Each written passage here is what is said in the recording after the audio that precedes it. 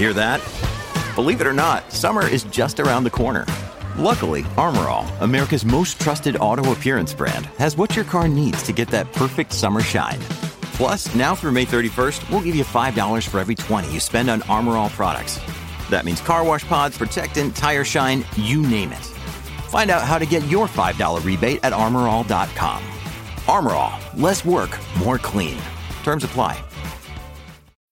When you need mealtime inspiration, it's worth shopping Kroger, where you'll find over 30,000 mouth-watering choices that excite your inner foodie. And no matter what tasty choice you make, you'll enjoy our everyday low prices, plus extra ways to save, like digital coupons worth over $600 each week. You can also save up to $1 off per gallon at the pump with fuel points. More savings and more inspiring flavors make shopping Kroger worth it every time. Kroger, fresh for everyone. Fuel restrictions apply. Lucky Land Casino, asking people, what's the weirdest place you've gotten lucky? Lucky? In line at the deli, I guess? Aha, in my dentist's office. More than once, actually. Do I have to say? Yes, you do. In the car before my kids' PTA meeting. Really? Yes. Excuse me, what's the weirdest place you've gotten lucky? I never win and tell. Well, there you have it. You can get lucky anywhere, playing at LuckyLandSlots.com. Play for free right now. Are you feeling lucky? No purchase necessary. Void where prohibited by law. 18 plus. Terms and conditions apply. See website for details. From Autosport.com and Autosport Magazine, I'm Martin Lee, and this is the Autosport Podcast. We are here at Silverstone today to tell you all about the BRDC SuperStars. Now, we're going to meet a couple of them in a minute in the second half of the podcast and find out what it's like to be at the beginning of your career, full of choices and places you could go and the support that's needed to bring on the next generation of young drivers. And to tell us all about that is our special guest today. I will let our chief editor, Kevin Turner, introduce him. First of all, Kev, hello. Hello, yes. Good I like this. I like being at Silverstone, cars going by, talking to people in motor racing, talking about motor racing. It's good. It is good, isn't it? Yeah, I've spent far too long on the in-between recordings today on the Radicals website, working out how much of a lottery do I need to win just to be a gentleman driver and turn up somewhere on a random Monday in March, just drive my Radical and then go home again. Yes, and Radicals are very good, but I've already put in my official complaint. I'd like some historic racing cars the next time. So I like Burbling V8s and straight sixes and things going past. That would be good. Should we get on with it? Okay. We should really, shouldn't we? Well, I mean, most of our listeners, readers, whatever, will know our guest as a racing driver. He still is that, but he's also key to the BRDC Superstars programme. So welcome, Andy Merrick. How are you doing? I'm all right. Thank you very much for having me. So what do you want to talk about first? I guess actually it would make sense to fill the listeners in on what you've been doing behind the wheel in recent years, because it's been in series that perhaps don't get the normal, because obviously you've done Le Mans in the past, GT racing, sports car racing, and you're still in that world, but it's in series that perhaps don't get the big headlines normally. Yeah, for the last few years it's been sort of bit all over really. I mean, this year racing, I'm really lucky this year. I've been with United Autosport now for it's the fifth season. I hope I don't insult Richard by getting that wrong. This is my fifth year with United Autosport. We've been doing LMP3 in Michelin Le Mans Cup, and this year in ELMS for that program, which I'm really looking forward to, with Nelson Piquet Jr. and Daniel Schneider. So I've got two Brazilian teammates, and definitely got the worst tan in the car, that's for sure. They are much browner than I am. So all good really. I'm really happy with that program, and also in GT World Challenge, which I still call Blancpain Endurance Series. But yes, GT World Challenge with the Team Parker Racing in the Porsche. So yeah, looking forward to it. And when I spoke to Richard Dean recently, the United Autosport's boss, he said that he thought LMP3 was perhaps a really underrated gem in motorsport, given the teams and drivers that have come through it and gone on to other things. Is that something you found? Because obviously you've done it a few years now, and the people you've seen come through it. Absolutely. I mean, I've for me, the Pro-Am racing, when I came out of the Bentley Works program, since then I've been involved in Pro-Am racing a lot, and I actually think that so when I came out of that GT3 program with M Sport and Bentley, the season after, it was the season after, I was in a P3 car, and I probably had this. Because up until then, my sort of prototype experience had been LMP1, LMP2, so I kind of looked down my nose, if I'm honest with you, but a little bit down at an LMP3 car at the time, and thought, well, what is it really? Where does it fit in?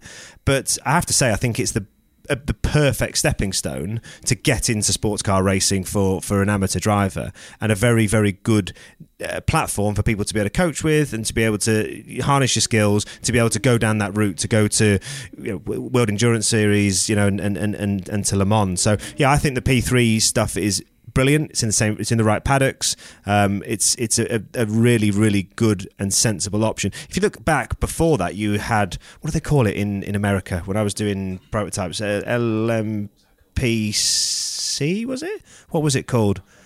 And so you know the ones with the big head is the Orica with the big heavy engine. They're quite tricky to drive. They were really tricky to drive. So I think that's where the LMP3 was a brilliant sort of stepping stone or development, should we say, actually more so than from that. Let's call it LMPC if it was, I can't remember, but that, it's a proper race car that they're not hard to drive, and they're very much the characteristics of an LMP2.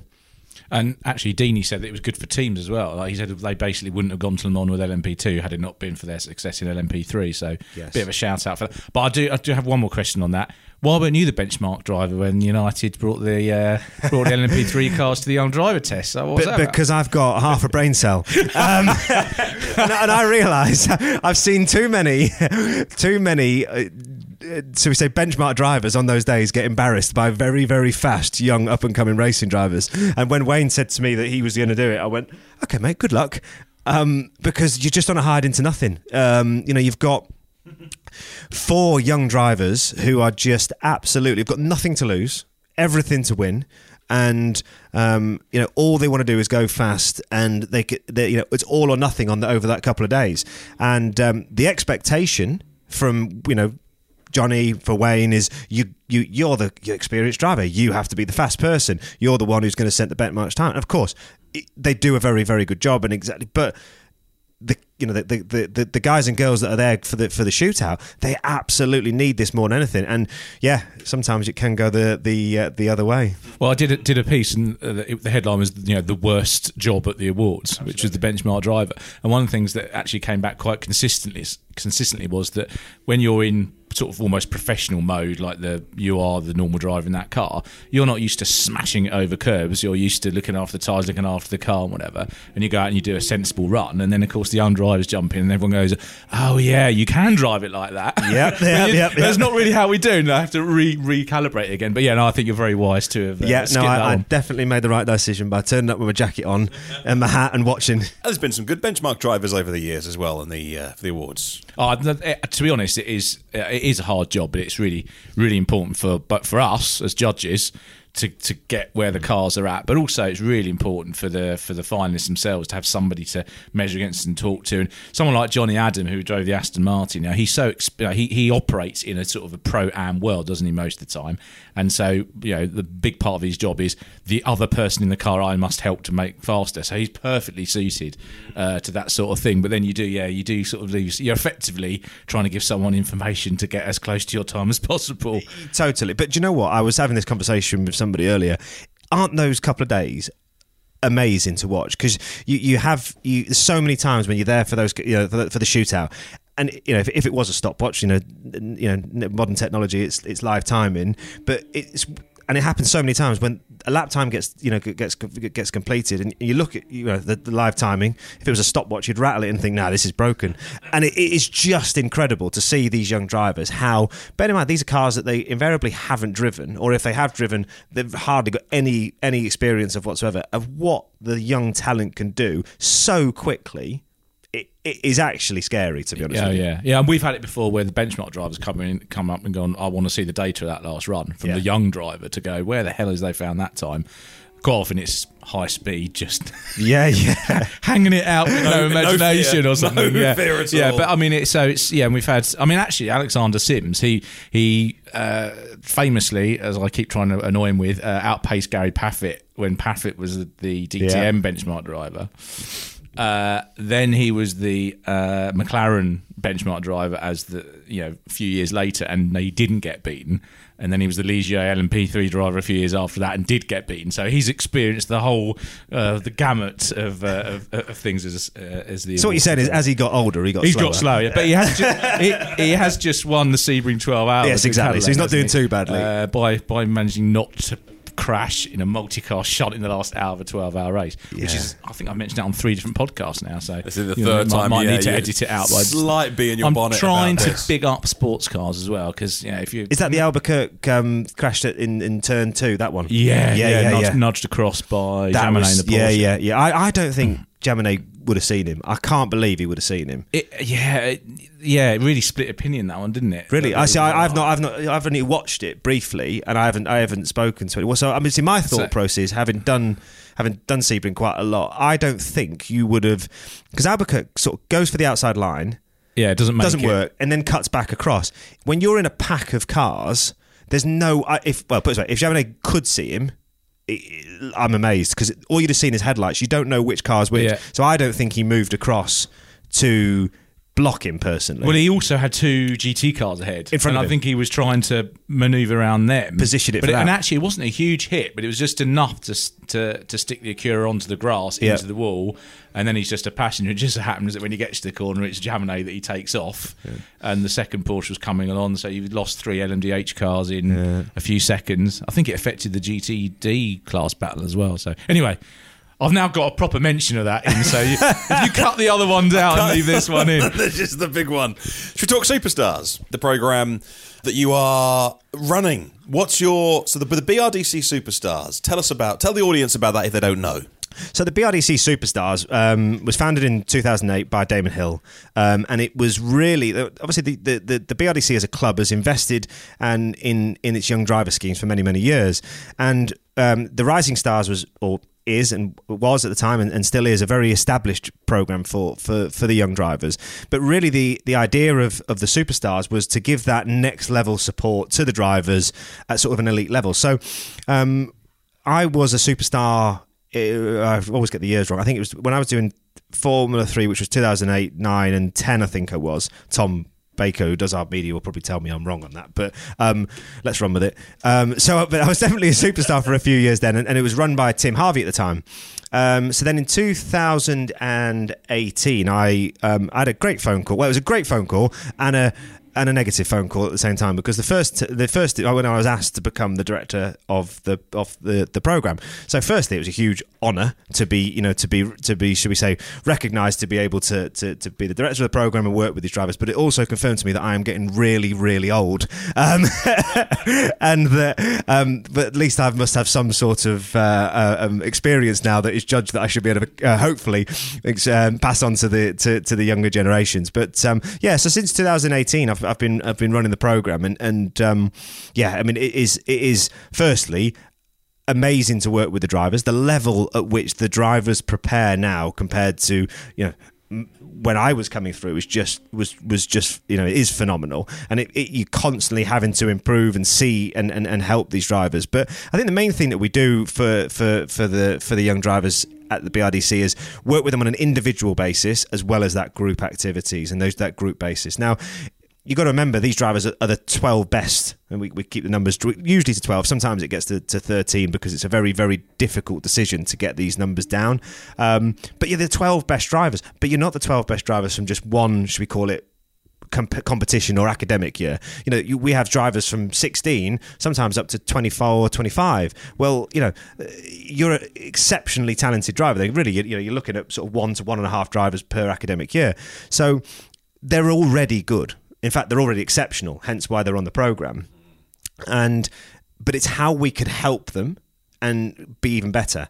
And that's a very, very individual process for them, because it's not just one discipline. It's not just single-seaters, it's sports cars, it's touring cars, it's everything. So I think we do hopefully a really good job of assisting the drivers, recognising where they have areas for development. And this is a real key thing, is not looking at this as areas of weakness, which I think we have a bit of a cultural issue in our sport, where drivers naturally, if you've got an advantage or you've got or even if you've got a weakness, you don't talk to anyone about it. If you've got an advantage, you want to keep it to yourself. If you've got a weakness, you don't admit the weakness, which is not the same in other sports. I did a degree in elite sports coaching a few years ago, and actually when you start working with other coaches who work, say, for UK athletics or UK badminton, you look at the way that they prepare their athletes compared to how we prepare drivers. It's totally different. There's a lot more information sharing to look at dragging everybody up.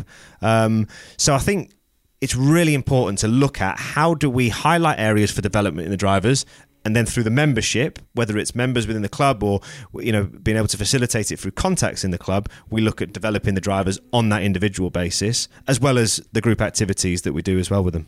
And what forms do they take? Is that fitness, dietary requirement? What sort of forms can that take? Absolutely, anything. Of course, what you've mentioned, but there's the way I say to all the drivers is, look, this is about making you, it's a finishing school, and this is about making you the best version of you.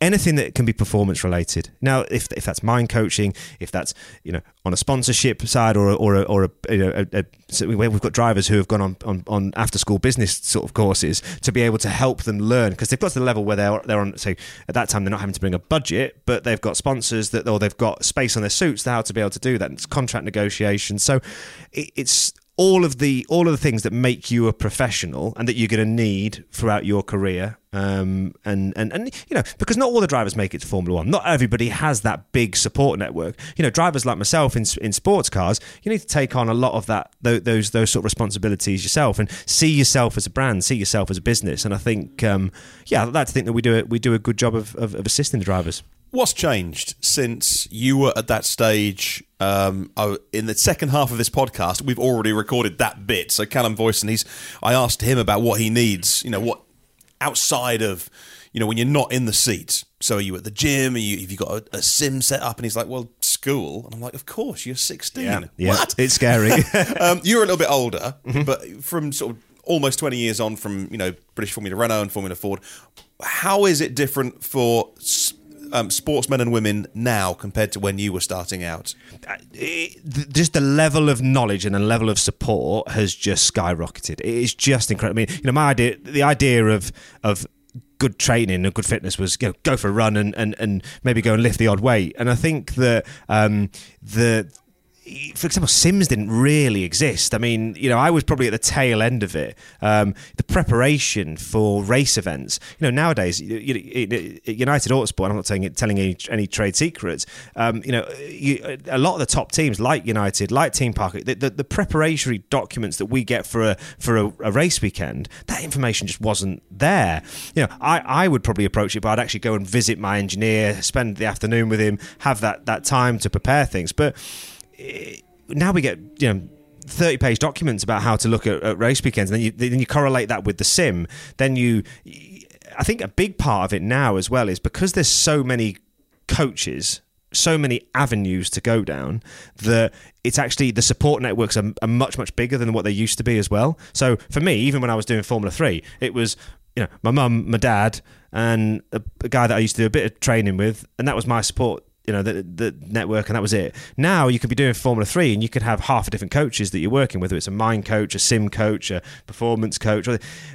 Again, pulling that all together then is quite a key aspect as well, making sure everyone's speaking the right language and also everyone's motivations are the right way as well, because this has become a business for a lot of people on the coaching side, and making sure that actually they're not just there to earn a few quid, they're doing a good job as well. So I think the level of exposure to coaching is just across all aspects is massively different, and as I say, I think probably the biggest single thing is sims, and that's my excuse as to why I'm absolutely terrible on sims, to be perfectly honest with you. Yeah, but it's become such a thing now, like that could be your job. I don't just mean esports, which is also a paid profession now, but you can be I mean, we've had some award winners that have got deals, either they've signed them or they've been offered them, to go and do sim work for F1 teams, like that as a job. Like obviously that's their in, but you can do it at the other end. Look at Anthony Davidson.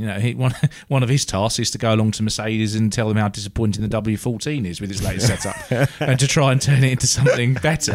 And that's his job. So it's the simulation tools are incredible now. So many of the current crop of drivers, and even drivers who you would say now have probably got forgotten a little bit and aren't competing day to day, they've got sort of, I wouldn't say stepped back, it's just stepped into that role of sim driving. But even the guys that are competing, I mean, I think it's well known, but a lot of our superstars are pretty much flat out on sims in the week, and that adds on another aspect that you can be busy all the time now as a young professional driver. You can actually earn an income You can be, how has it changed? You can actually be busy. Whereas before, I was at university, quite frankly. That was what I did in between when I was coming up through the sort of single-seater sort of route. So I think there's that access to being able to do, to earn revenue streams through different areas as well. And that's probably, I don't know how much of this you did, but that's safer than the old way of trying to earn money between your race meetings, of going and sitting next to, Joe Bloggs off the street and doing track days or whatever, and sort of hoping that you're sitting next to someone who's sane and will hit the brake pedal when because that can be. No, but honestly, some racing drivers have got some pretty scary stories of being sat next to. Absolutely, so and I'll be honest with you, sim with a team is probably it's way safer, way safer, and easier and easier and nice. I mean, to be honest with you, the coaching. There's a lot of my friends and a lot of sort of colleagues who I don't do much sort of sitting next to people and do that sort of aspect of coaching, because to be honest with you, from a genuine safety point of view, I think you've got to be I don't know if it's brave or insane, to be honest with you, to actually go and do it. But no, there's a lot of people who go and do that, but I think it's a scary environment to be in, actually, sometimes, and something that a lot of the drivers, you've got to build that trust up between and confidence between you and the driver, especially if you don't know them too well. And what about building their profile? Because half of it, more than half, is their talent, but a huge amount is getting noticed. Absolutely. And things like the BRDC SuperStars program and the Young Driver Award, it all helps, but they have to also take the initiative. You can't just have somebody come on and say, I'll do your tweeting for you. They've got to want to get their name out there. How can young sports stars do that in a way that is interesting to find out about their story, but it's not just them bragging, being like, oh, here's a picture of me, with somewhere famous? The SuperStars program, for starters, you can't apply. So I think being independently recognised by the selection panel, which have got a lot of experience of drivers from lots of different sort of walks of our sport, being simply selected as somebody who's good enough to qualify for that is a huge accolade and acknowledgement in the first place. In terms of the information that drivers are putting out, I think you've hit a really interesting other point. A few years ago, you sort of saw this with social media. Social media came in, it was really, really important. Everyone jumped on the bandwagon and let's put information out there. And I've kind of got to be busy. I've got to be putting information out. But I think, yes, so a lot of people then went out and employed people. Right, oh, they handle my social media. I think something that's really come in the last... A lot of people are bored of social media to a degree in terms of the same regurgitated nonsense that's going out there. And I think you've got to make sure that as a driver, you're getting your story and it's authentic. But nobody wants to read the same or listen to the same stuff. It's got to come from the driver. There's no point. You can't. A PR or press person cannot tell the story that you can as well as you can about yourself. And you've got to make something interesting there. So I think... that's a really... I mean, we're very lucky that we're through the media team that we have here, both at the BRDC and we used a company called Talk PR, which are just absolutely fantastic. And they do a really, really good job of working with the drivers, making sure that we get the points across, A, to our members, but B, to the wider audience within the sport, and make sure that their stories are told and promoted throughout the motorsport industry. I think it's also important to be, from the driver's perspective, be the proactive one when an opportunity comes along. Yeah. So one example is George Russell, when he got a sniff of something at Williams. He personally pursued that. He didn't go, oh, Dad or PR or whoever, like, can you work this out for me? He went, that is my focus. That's what I'm going for. It's like the famous story of Jason Plato hanging outside Williams, waiting for Frank Williams to come out and basically haranguing him into giving him a British touring car drive. You do need to, not saying that's necessarily the technique that would work with everyone, but by being the person that goes up to it rather than people in between, like, you want to use the contacts to facilitate those sort of meetings. But I think that the driver needs to they need to show the proactivity. Massively, because... in fact, we've had this conversation on our launch day with the SuperStars today, that you've got to make yourself accessible. Nobody wants to talk to a representative of you. this sport, yes, is about driving around a circuit as fast as you can. And again, going back to it, you've got to be fast, you've got to be talented, but you've got to stand out from the crowd. And sometimes it's just doing the basics really, really well and making sure that, you're the person who's accessible. You have a little conversation with somebody and it's genuine. So when the phone call comes and there's an opportunity to invite a driver to this event or for this PR opportunity or this, whatever it might be, it's human nature. You're going to go for the person who you feel is sincere, genuine, hardworking, and just stand out from the crowd is something, again, that I think hopefully by working with myself and for Derek and for other key people within the BRDC, we're able to pass on that. Those things haven't changed. That's just about how you get on in life, how you get on in the sport. And I've sat on selection processes for drivers. Sorry, I've also sat in selection meetings of drivers who are going to be my teammate or potential teammate when I've been at Aston Martin, at Bentley, at Panos. And do you know what? So much of it, you think as an outsider, or even as somebody even in the sport, you actually think all these selections will be done completely data driven and really scientifically. And there is obviously data to a degree, but so much of it comes to, are they a good person? Can I work with them? Do they go above and beyond? And that's just the human element that, again, is something that we really sort of try and instill in the drivers, because if you're that person who just sits back, takes no interest, nobody wants to work with you. And this is a human sport, and this is and this is about contacts as well as the ability to drive a racing car. And related to that as well, I think, because Andy's not going to say it about himself, but I've been on the Rising Stars Scouts for a few years now, and this year I got a bit more of a window into the SuperStars process as well. And I have to just sort of tell everyone how seriously it's taken, and Andy and Derek Warwick in particular, the amount of time they put into it, and it's setting up meetings and going through the data and talking about the drivers and what's going on with their backing, what they're doing next year, staying in touch with them. It's a lot going into it. It's not just we've got them on this program, isn't it nice that we've got the badge on the car or their overalls. I want to give Andy and Derek some real credit for that, and other people at BRDC as well. But I think they're two sort of driving forces behind it, and that sort of thing is one of the reasons, and the amount of pool of enthusiasm and talent we've got in this country is one of the reasons why we've got so many professional British racing drivers around the world in so many different categories.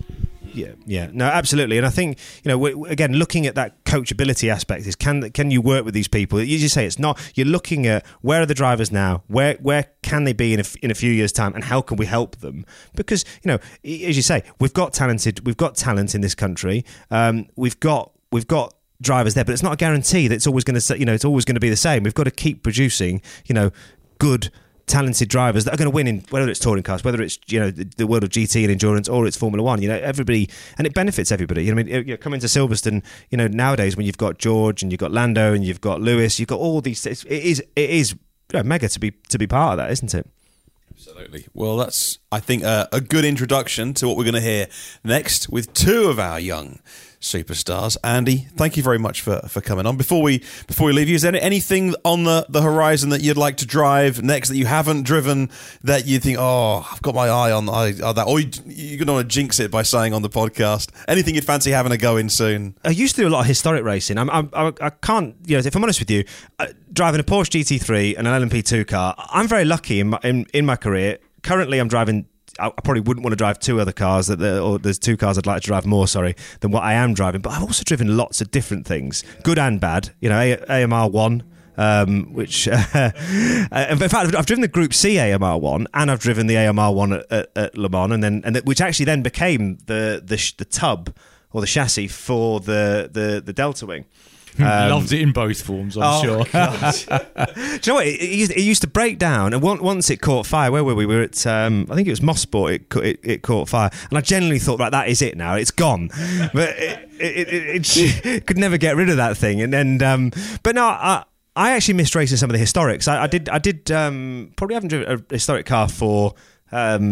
5-6 years now, but I did a lot of Group C, historic F1, F2. So I think all those sort of historic cars. I came to the Classic last year, and that started getting the hairs back on the back of the neck, sort of thinking, do you know what? I'd like to do some historics again. So I'd definitely like to get back into some historics and do some driving alongside the modern stuff. I think it's got a real future to it in terms of a younger audience discovering other stuff as well. As we move into an electric future, or whatever the future is, I'm really excited about where combustion stuff goes. And I think that might be looking backwards at the things that we've had on the road before. Well, also, I've said, there's a lot of criticisms levelled at modern motor racing. Like, the solution is go to a historic event. Oh, the cars are too quiet. Come to the Silverstone Festival and listen to some race cars, or Goodwood Revival, or the big HSCC meetings at Brands or wherever. Yeah. The cars look and sound fantastic.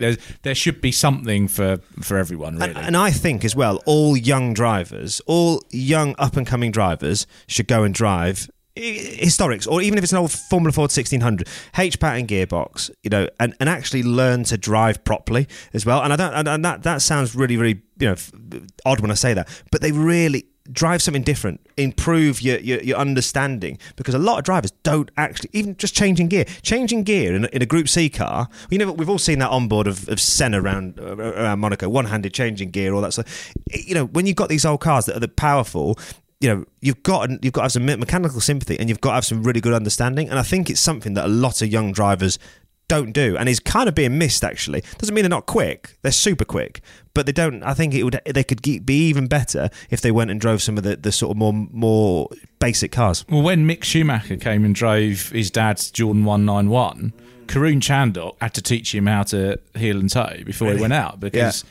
And that's not a criticism of Mick. It's because he's never needs to do that in any car that he's been in. So why would he know how to do it? Yeah, that doesn't surprise me. As you say, it's not a reflection on how fast they are. They're still super, super quick, but it's just they haven't been exposed to it. And I think that, maybe that should be something on the Young Driver of the Year award shootout. Now, maybe throw a fourth car there in there, stick an old Formula Ford 1600 in.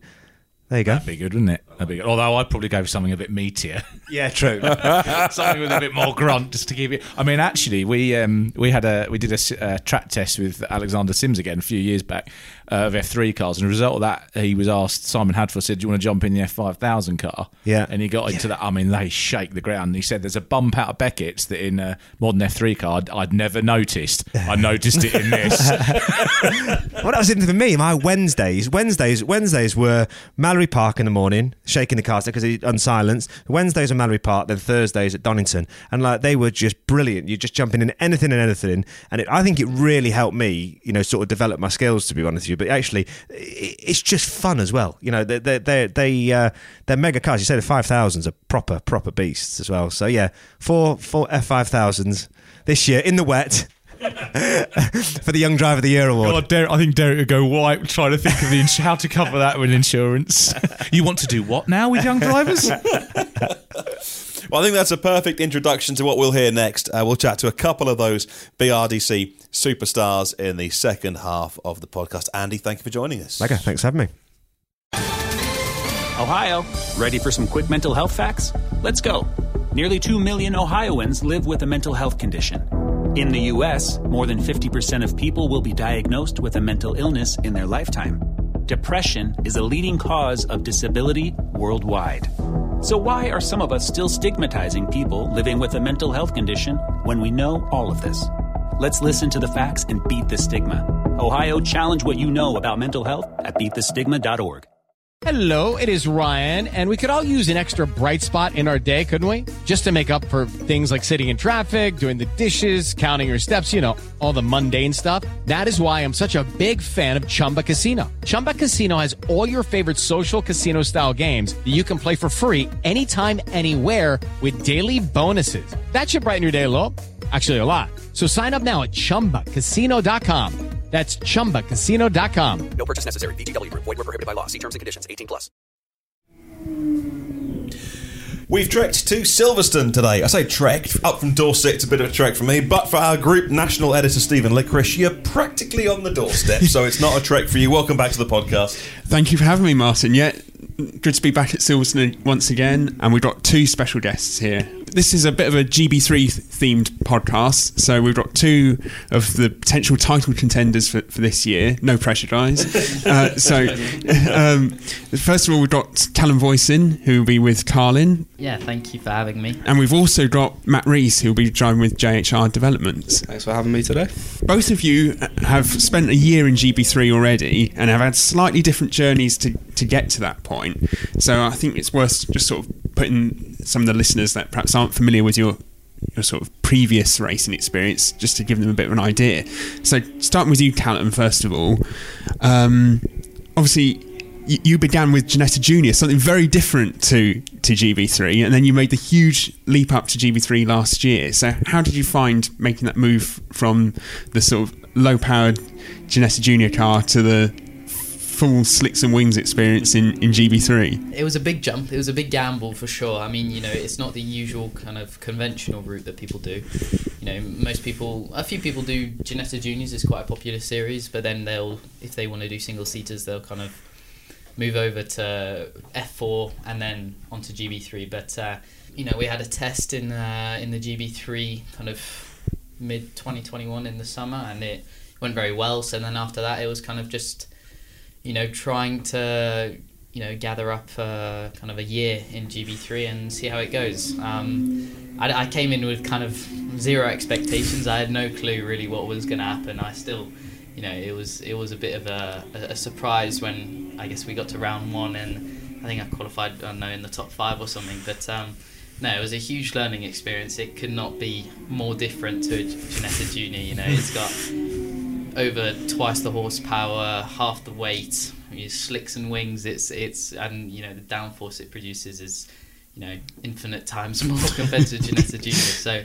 it was there's only really one way to describe this. Well, last year, sorry, it was just crazy. I mean, it was flat out all the time, and we were ever improving, and towards the end of the year we were probably one of the fastest cars on the track. So that was my year, and then this year we'll try and replicate and go even better. Yeah, absolutely, because I remember you saying to me last year that you had no expectations, and you really sort of gave you so much confidence to be so competitive in your first season, having made that jump up.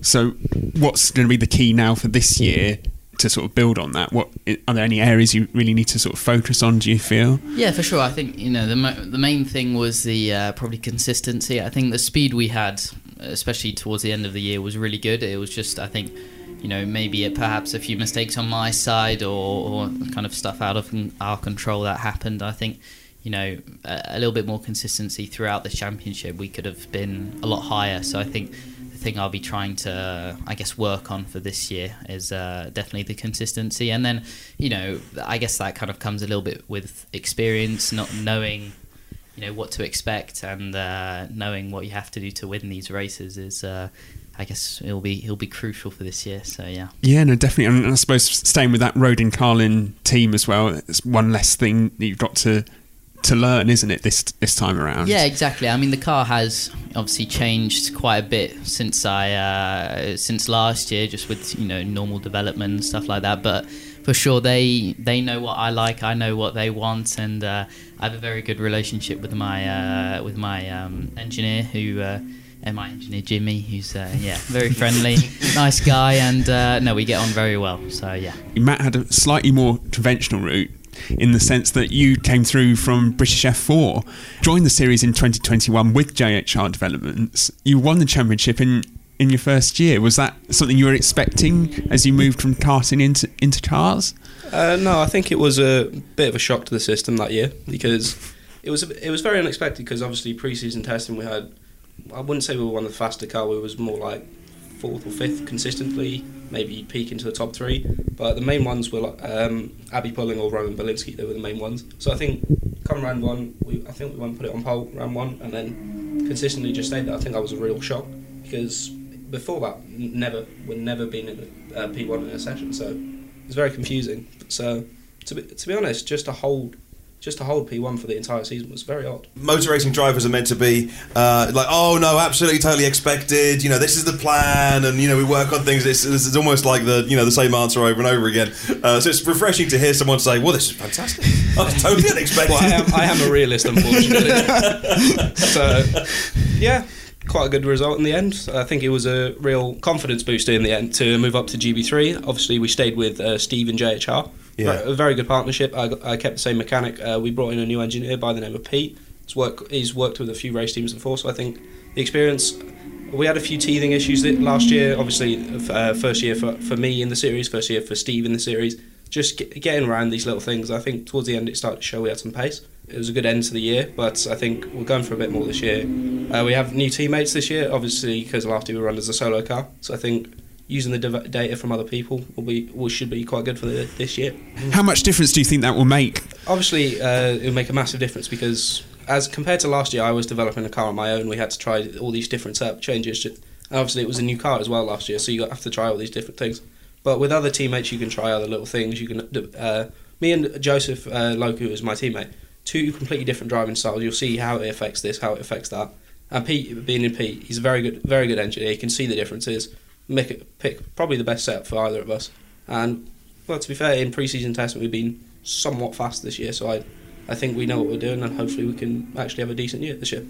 No, definitely. And obviously both of you were race winners last year. Both had really strong seasons, and now you're wanting to sort of go that next step further and be in the title contention. So for you, Matt, what do you think is going to be? Obviously, you've got the teammates now around to help sort of support you on that journey. But what else do you think is going to be the key to having a true shot at the title this year? I think just getting a pole, because I won poleless last year, so I think I need one of them at some point. Just keeping consistency, because last year we had, I think round 1 we got on the podium, and it wasn't until round 7, but like race 21, something like that, until we actually were back on the podium again. So I think just keeping consistency and staying there or thereabouts is something we really need to work on this year. So I've been away in the winter trying to do that, so hopefully we can improve that and be a lot better than last year.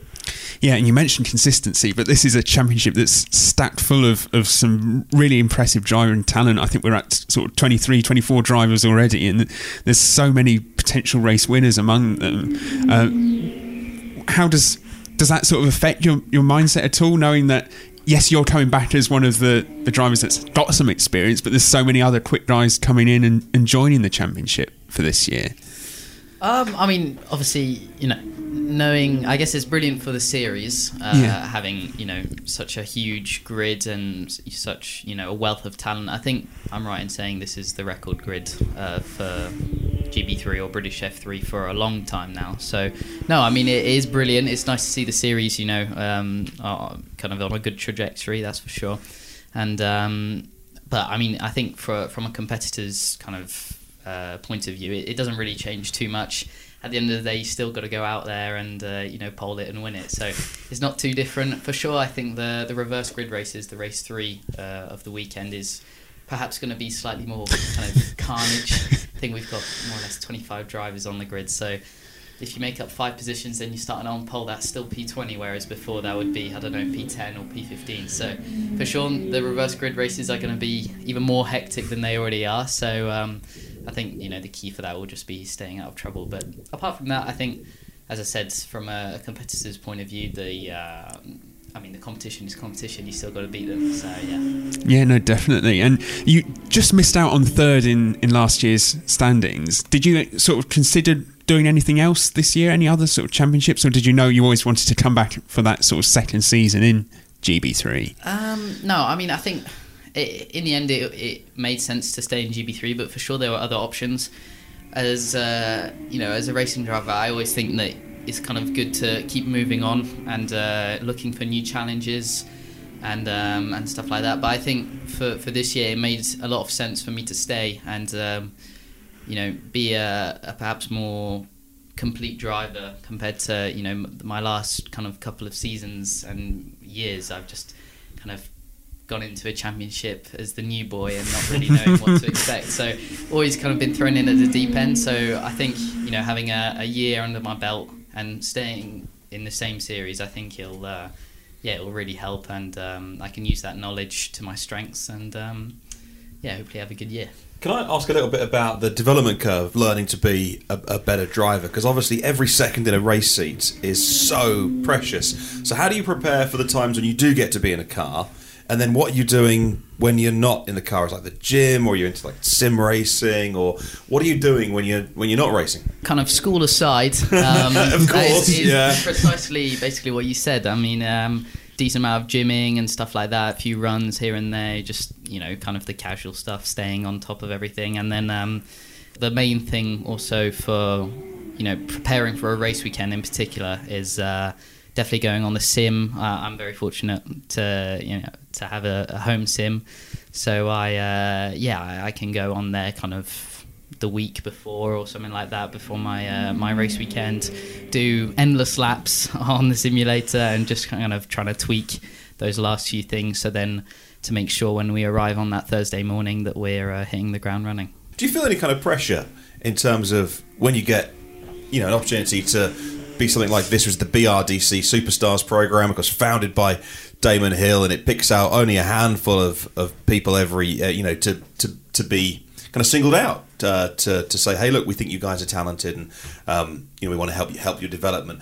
Do you feel any level of pressure, or do you just try and focus on having fun and getting in the car and going fast? Really and honestly, I think it's more of an honour than a pressure, because you've been recognised as this thing. You are one of the better drivers of the country. I'd say one of the best nowadays is what they're trying to say. I think that's more of an honour than a pressure, because you've been recognised, and they're trying to help you move on even further up the ladder. And I think it's a really nice thing to have, as compared to, well, as you said before, in 2021. When we did the F4. Didn't have anything before at all, but then in 2022 we were struggling quite hard, so I just had a conversation with Andy Merrick, who is the director of the programme. He just helped me get through a few things, such as I had a few teething issues with the new Pirelli tyres as compared to what we used to run with Hancocks. Just gave him a call, and he put me in touch with someone who could help me develop and how to get a perfect way to get the tyres in. I think just having that on the back is a really good thing to have. What do you need at this stage of your career? Obviously, money. A blank check would be nice, but apart from a blank check, what do you need to progress as quick as you can? I think money aside, I think the wealth of talent in the BRDC, and so much knowledge, I think that definitely helps, especially kind of asking tips, as kind of Matt just said, kind of on different cars or something like that. If you're, hoping to progress onto, a different kind of type of driving style, so such as going to GT cars or something like that, the BRDC is the perfect place to, ask somebody just, for a couple of tips on what to expect from the car, what maybe is kind of good for the car and what's not. So I think that definitely helps. And then after that, I mean, you've got to stand out from the crowd for sure, and you've got to keep pumping in those results, and I think it does come to you, hopefully, but no, I'd say that's kind of the main thing. A lot of just making sure that you kind of, whatever car you do get in, you just thrive in it and do the best you can. Racing in GP3 is obviously a big honour as well, because you get to drive some fantastic machinery against some big talent as well. I'll ask that question about your future and where you want to go. My goodness me, I guess there's two ways of doing it, isn't there? That you either have you're either Max Verstappen and your dad is Jos, and you are going to be one thing and one thing only, and you've just got someone behind you you are going to be a Formula 1 world champion, which I guess is, that focus is needed to a point to progress and to have a single destination. But there's so, you look around at motorsport now, which we're recording this the weekend after, a fantastic weekend of motorsport, whether it was rallying or Sebring and WEC or Formula 1 and other support series there. So how do you approach what comes next? Because you don't know what's next, and you're expected to say, I want to be the next Formula 1 world champion, but there are so many opportunities in motorsport. Do you have to start picking a direction at this stage, or can you just see where it goes? I'd say it's a bit too early to pick a direction. You're only in British F3. There's multiple different ways to go. So say, just here for an example, you have Formula Regional, the next step up. You have FIA Formula 3 to a side. You could I don't know, there's a possibility of going to America and pursuing the Indy route, or there's even a chance of you deciding to switch discipline and going into GTs and going into LMP. It's really hard to pick a decision, so I'd say probably now isn't the best time, but I'd say FIA F3 is when you should really start concentrating on where you want to go. I'd say, yeah, pick now, and then as you move up, pick one of the series to go wherever you want to go. So FIA if you want to go Formula 1, FRECA you could probably do the same thing as well. Indy to go IndyCar, and then obviously progression up the ladders through the GTs. Yeah, no, definitely. And it's interesting to sort of talk about the different routes, because obviously your elder brother, Callum, has gone down the sort of sports cars and prototypes route, and it's obviously very different to what you've done with single-seaters. Is there... How sort of beneficial do you think it is having that single-seater experience, even if you don't end up going down the sort of Formula 1 route longer term? Especially with the GB3 car, it has a lot of downforce. It sticks to the proper, I guess, fundamentals of a single-seater. It's light, not too much horsepower, a lot of downforce. So, through kind of high-speed tracks such as Silverstone, this is where the car really comes into its own. But I'd say that for sure, single-seaters does help to a certain extent in terms of, high downforce cars and stuff like that in whatever you progress onto. But, there's other stuff that you've got to learn along the way as well. I'm sure, with the, kind of endurance racing and GT racing, there's a lot of other stuff such as the tyres and stuff like that. Obviously, it's a lot longer races. You've probably got to be kind of pumping in those laps for hours on end. But no, I'd say that's kind of why we chose to do GB3, is kind of because it has, the fundamentals of a proper kind of old school F3 car. Yeah, no, it sort of stands you in really good stead whatever way you end up progressing with your careers. And we sort of touched on it briefly already, but the GB3 field is looking really competitive this year. Obviously, we expect both of you guys to be up near the front, but there's also people like Max Esterson, who's been very quick in Formula Ford racing as well as GB3, plus last year's British F4 champion Alex Dunn, who was really impressive in F4. Who else do you sort of see as your main rivals this year, besides each other? I would like to say Callum, because obviously he performed really well this year. Let's just get that out of the way first of all. Good answer. There's a new Japanese guy, I think his name is Sato Aria. Obviously he's part of the Honda Dream project. I think he looks quite good from pre-season testing. It's been quite fast. Obviously there's also Mackenzie Cresswell. Mackenzie, our teammate of mine, very fast in F4. I think he just struggled last year, but pre-season testing he's looked quite strong, so he could be another one. Obviously Alex, because Alex has had the good performance. So has Esterton, as he's had a year of experience as well, plus wins in this category. I think another one could be Jared Wilburski, because obviously Jared knows the tracks, and also he's very fast at the minute anyway. So yeah, I think those are your main ones for this year. Quite a few, quite a few rivals. Anyone else that sort of stands out for you, Callum? I mean, if you kind of look into it, I think there's easily around 10 people that could definitely fight for race wins, or even the championship as a whole. So I think other people, maybe John Bennett, my teammate, he's been very good. He's very consistent, quite a smooth driver. So I think he'll be quite good. But yeah, apart from that, I think that's more or less what Matt touched on. I completely forgot about John. That's probably one of the better ones, actually, so I'm sorry about that one. This is awkward.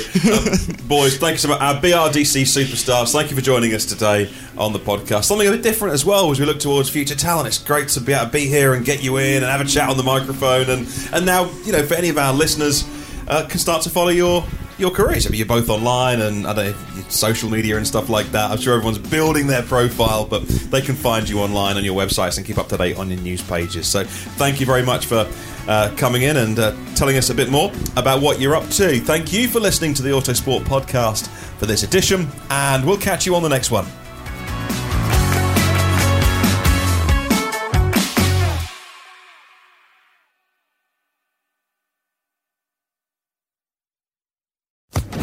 Social Podcast Network. Okay, round two. Name something that's not boring. A laundry? Ooh, a book club. Computer solitaire, huh? Ah, sorry, we were looking for Chumba Casino. That's right. ChumbaCasino.com has over 100 casino-style games. Join today and play for free for your chance to redeem some serious prizes. ChumbaCasino.com. No purchase necessary. Void where prohibited by law. 18 plus terms and conditions apply. See website for details.